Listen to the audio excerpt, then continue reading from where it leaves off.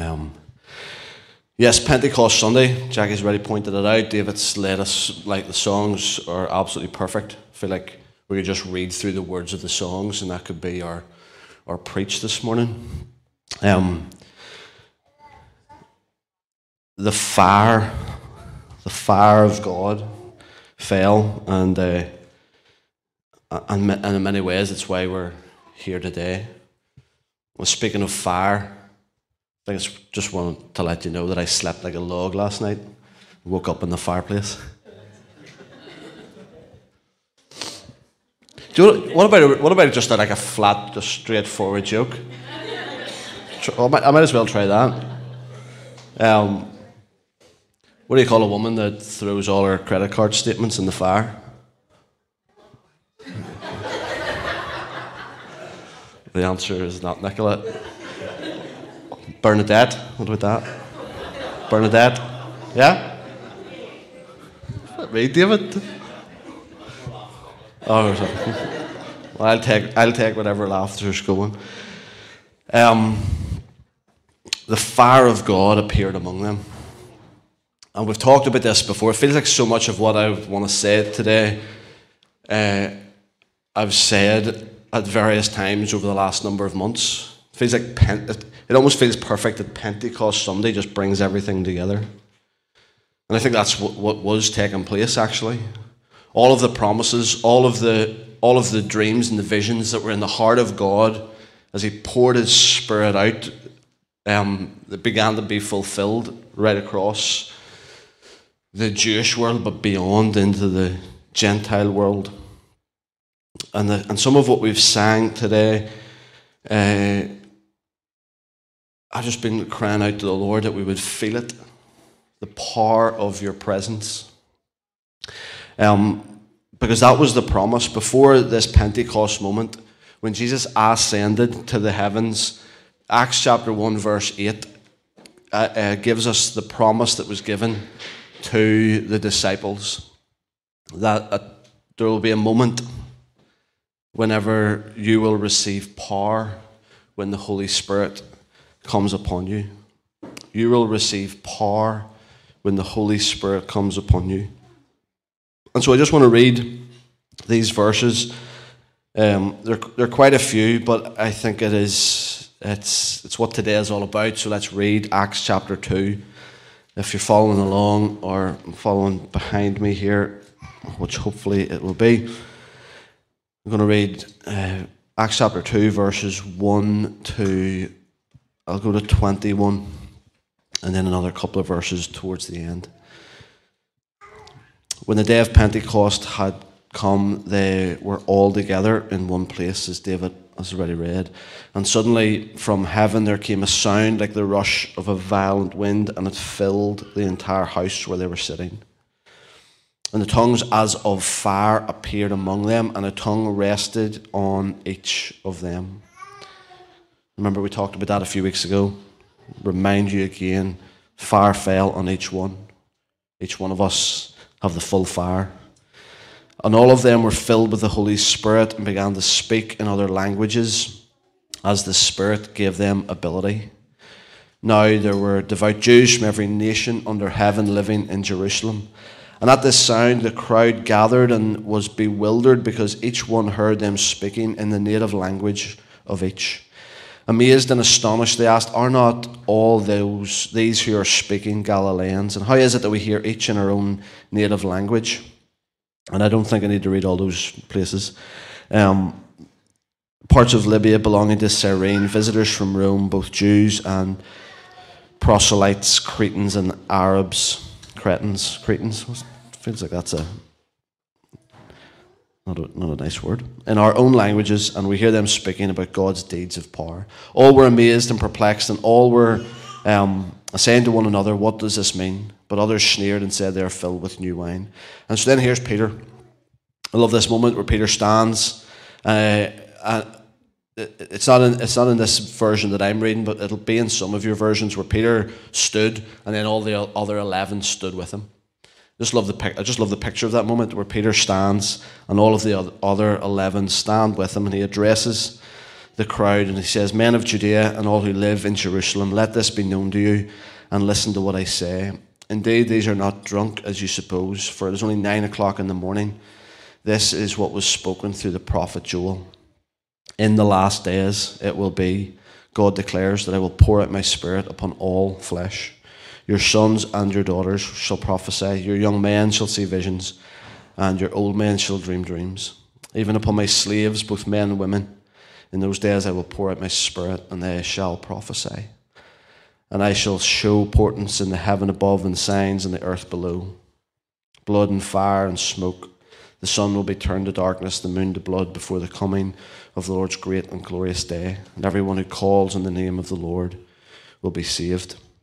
Peter goes on, and in the response to this first sermon after Pentecost was, now when they heard this, they were cut to the heart and said to Peter, "Brothers, what should we do?"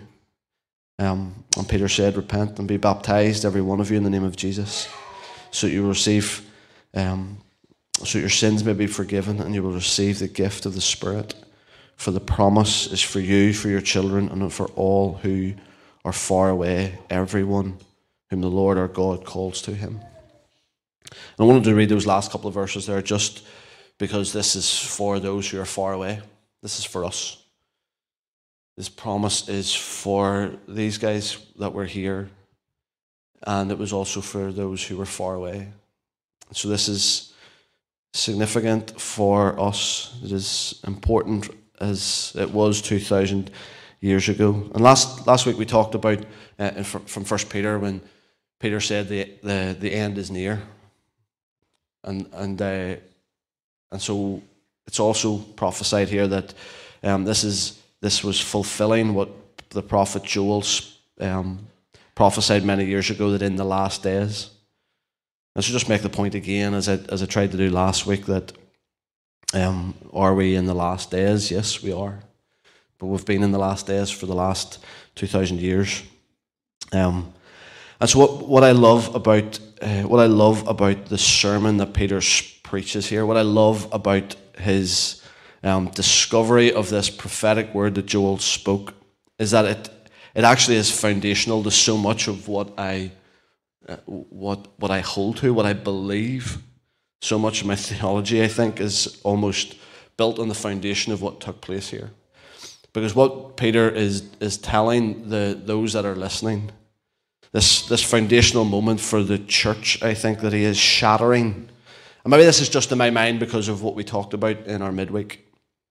But he shatters all the hierarchy. We were talking about hierarchy in our midweek. And I think what is taking place here is the Spirit is poured out on all flesh. It shatters all of those notions of hierarchy. It shatters all of those religious norms or those religious expectations that people within this with this environment would have had, and even people within our own environments, even now, 2,000 years later, still have. But I think shatters all the hierarchy that placed men at the top, or that placed the rich and successful at the top, or placed adults at the top. And what the Spirit being poured out on all flesh means that men and women, sons and daughters will prophesy. Young and old will see visions and dream dreams. Slaves and free will prophesy, because the Spirit has been poured out on all flesh. And I know we talk about this regular, but I cannot emphasize enough that if you have a Bible and you're willing to underline it, like underline all, and don't put any asterisks at the side of it, which we are so quick to do. Those wee little asterisks you put in at the word, and then you go to find out Spirit being poured out on all flesh, and we are so tempted to add our own little asterisks there, where all actually doesn't mean all. All actually means us, or ours, or those that think the same way that I think, or look the same way that I look, or have the same thoughts and opinions that I have, but the Spirit has been poured out on all flesh. This has been quite challenging for me this week because I feel like what I want to communicate this morning is that by the Spirit, because of this moment, because of the Spirit being poured out on the day of Pentecost, that by the Spirit we get to experience God. We get to experience God, have an experience of God. And maybe this isn't a thing for you. Maybe this is my stuff. Maybe some of the baggage that I maybe still carry from many church experience. But even the use of that language automatically makes us feel a bit cautious to talk about experience or to talk about feelings. My comfort zone is to think about God. My comfort zone is to debate about the things of God, and it's to talk about God and talk about the discoveries that you find in His Word and throughout church history. And maybe too often I forget that God is to be experienced. God is to be experienced. And there's moments, and I've probably been through this many times and from both sides, that we can end up with this idea that you have to choose between being like academic or charismatic. You end up feeling like you have to choose. People maybe ask you what type of church are you a part of, and you feel like you've had to choose between being people of the Word. We are people of the Word, we're a church of the Word, or people of the Spirit. And I would love that people would ask that question and you're just like able to say, are you Word? Are you a church of the Word or a church of the Spirit? I just love to be able to say yes. Like it's not an either or, and sometimes that has been almost that false dichotomy that we have created. We want to be people of the Word and the Spirit. We want to be a church of the Word and the Spirit. And the reality is, the truth is, I don't know if you're already thinking of people that have pursued experience, and you've seen some of the odd behaviors or some of the crazy behaviors from those who have pursued experience. And I think we have touched on this before. But I do recognize that there are pitfalls, there are dangers, there are things that can trip us up whenever you pursue experience. Maybe head into territory that is seemingly a bit dodgy. But I think I've come to really discover, and I think through my own experience and through friendships with others, that there is equally, if maybe at times more, pitfalls on the other side. If you give yourself to thinking about God, having the right ideas about God, talking about God, debating about God, I think there's pitfalls the other way as well. I think the pitfalls the other way is you become really dry.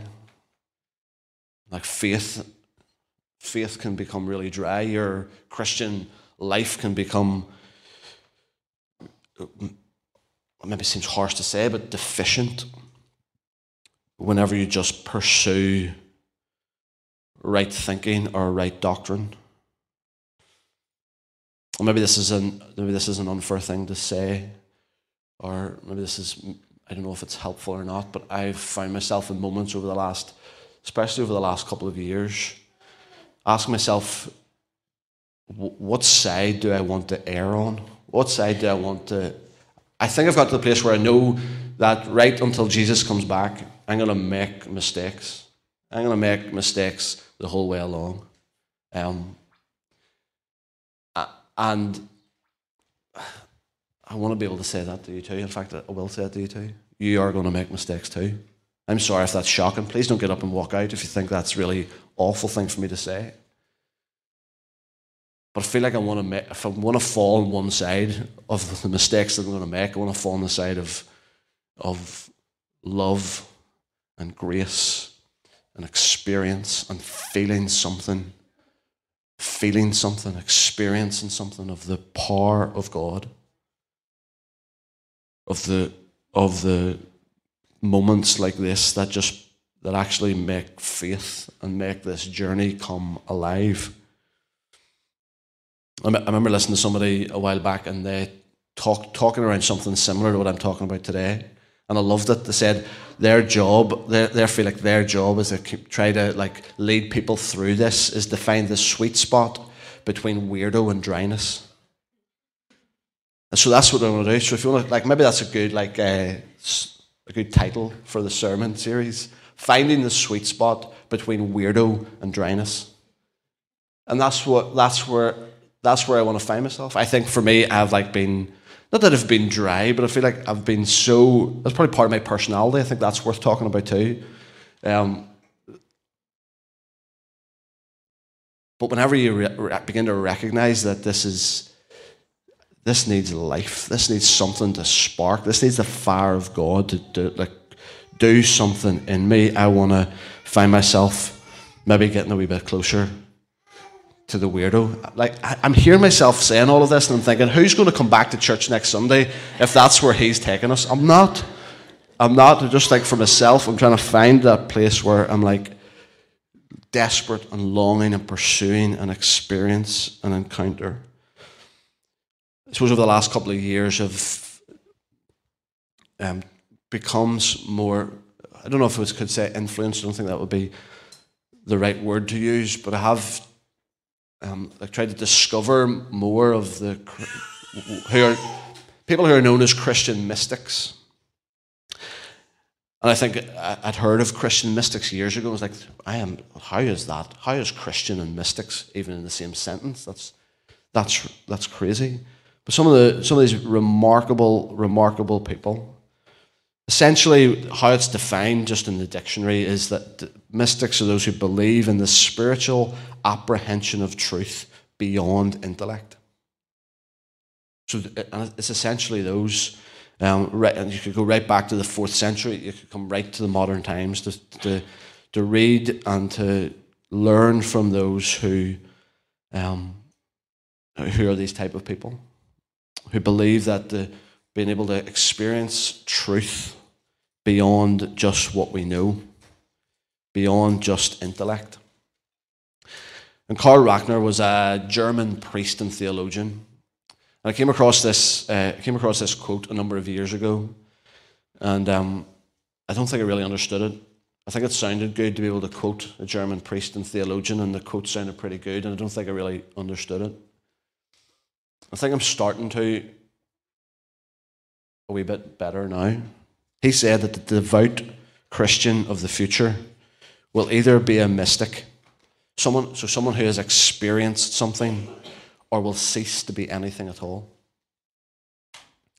So he said this maybe about 100 years ago, just less than 100 years ago.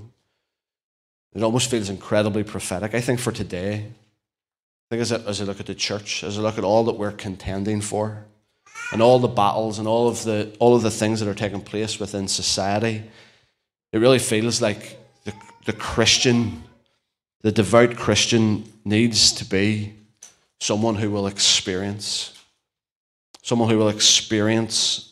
something, or will cease to be anything at all. So I don't want for myself, or I definitely don't want for you to be living this life just out of our heads. Just don't know if that will sustain us any longer. I just feel like I don't know if it will keep sustaining me, just simply living out of what I know. Just simply living out of what I've heard and read and talked about and debated about. I don't want that for myself. I don't want that for us. And what better day to talk about this than whenever the Spirit of God fell on the day of Pentecost and just blew all of that, blew it all out of the water. And I love to think about God. I love to read about God. So I think that whenever I come, I love Him with my mind. Maybe not all of my mind, but I'm like, that's probably my sweet spot, or my comfort spot, is to love Him with all of my mind. I'm really wanting to go on this journey, maybe personally, but maybe as a church. What is it to love Him with all of our heart? It's really easy to say. It's a line that we can quote, and we've quoted it I'm sure you've done it many times, no matter what your church experience has been, to love the Lord your God with all your heart, soul, mind, and strength. I feel like I've done my best loving with my mind, and I'm wondering what it looks like to love him with my heart. Because I think about the things that I know that I love. Like I love Judith and I love the kids. But if you try to tell me to explain that, it's really difficult. Like to fully explain the love that I have for Judith and the kids is like, how do you do that? How do you put that into words? How do you put something that is beyond explanation into words? And as I think about my Christian life, as I think about my Christian experience, if you ask me what it is to love God, I would be able probably to explain it and to define it and to talk about it and debate it. And that's good and it's healthy, but what would it be to love him with all of my heart? And I'm inspired by people like Blaise Pascal, who was a mathematician. So somebody like a mathematician, somebody who has to have it all figured out, like planned and strategized and all of that. But even Blaise Pascal said that the heart has reasons of which reason knows nothing. The heart has its reasons of which reasons know nothing. And then said, we know this in countless ways. That's where the heart can lead us, I think the heart can lead us into deeper understanding. I love to see dreams coming alive in this place. And I heard somebody recently talk about dreams being like when your it's heart thinking. Like it's almost like your mind's, I don't know how true that is, but your mind's asleep and whatever you're dreaming. Not that maybe all dreams have meaning, but there's some dreams that do. And it's your heart that's thinking. And the heart can lead the way into a deeper understanding of God.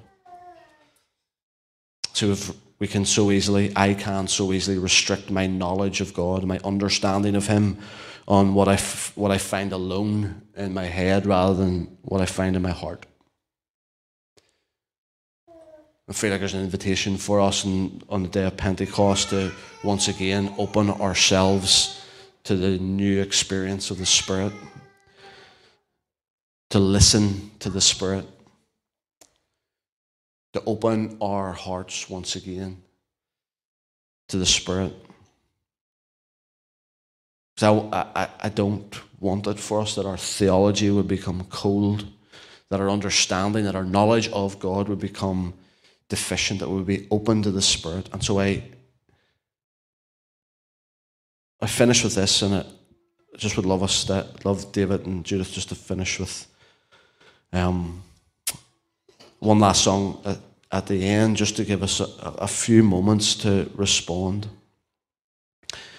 Luke 11, Jesus talking, he's give us those, the Lord's Prayer is how the chapter starts.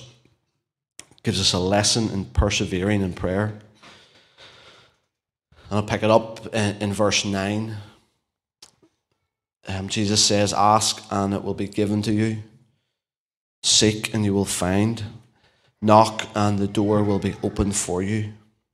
For everyone who asks receives, and everyone who seeks finds, and for everyone who knocks the door will be opened. Is there anyone among you, if your child asks for a fish, will give a snake instead of a fish? Or if the child asks for an egg, will give a scorpion? If you then, who are evil, know how to give good gifts to your children, how much more will the Heavenly Father give the Holy Spirit to those who ask him? I was reading that verse in the middle of the week, and almost like a record that got stuck. It got stuck in that verse 13. How much more will the Heavenly Father give the Holy Spirit to those who ask him? So I think that I've had moments where, I do ask. And I don't even know how to define it, but or how to fully explain it, but I think I've asked out of my head more than I've asked out of my heart. I sort of tried to say what it looks like to ask him with your heart. I don't know if I can fully do it. But I think it maybe looks like, and what I'd love us to have the freedom to do now as we finish off with the last song and a chance just to respond wherever you find yourself, is, God, I'm actually asking. And that means having to get rid of all of the things that I think that I know. And be open to a new experience of the Spirit. My favourite story, maybe my favourite story changes all the time, whatever I'm speaking about. But I think this has been pretty consistent. Peter and Cornelius. Like, Peter had all the knowledge in his head. What strikes me is that Peter had been filled with the Spirit. Peter already had this moment where the Spirit had been poured out. And that's why I think we need to ask and keep on asking, is what it actually says in the original. Ask and keep on asking. This is not just going to be a one-off moment. And so Peter, who had it all worked out in his head, he had all the things understood, he had all the religious expectations, he had all of that stuff, his ducks in a row. He could debate, he had thought well about God, he talked well about God. And then he had this moment where the Spirit fell. And he got caught up in this trance. And he was told something, he was told to do something that went outside of all that he had thought before. All that he knew in his head. All that he'd taken hold of and lived with for his whole life. And, oh man, lost the moment. But like his whole life was given to this, and then he has a moment where the Spirit is poured out, and he wrestles with it. He needs to be able to open his heart. He needs to be able to open himself to a new experience of the Spirit. And I'm so glad that he did, because the book of Acts would be a much shorter book if Peter hadn't have said yes to a new experience of the Spirit. If he hadn't opened his heart, if he had just stuck with what he knew, if he had just been led and continued to love God with all of his mind, that part of the Gentile world I'm sure the gospel would have got there eventually. But because Peter was willing to say yes to a new experience, he was willing to listen to the voice of the Spirit, even though initially he did it reluctantly, he got there in the end. So thank goodness for that. But it's not a one-off moment. Peter had that encounter, that experience with the Spirit being poured out, but he needed it again and again. It was more than just a one-off moment. He had to ask and keep on asking. He had to seek and keep on seeking. He had to knock and keep on knocking. And he had to keep on coming to the Father who he knew was good and ask for the Holy Spirit. And I have to trust Jesus. I have to trust what Jesus says here, that he'll give it to those who ask. He'll give it to those who ask. And I think he is today, in the days we find ourselves, he's wanting to give it so that we would experience God. For all that's going on around us, and maybe all that's going on within us, we need to ask, and we need to be willing to receive what he gives in order for us to experience God. So David and Judith, come and lead us in this.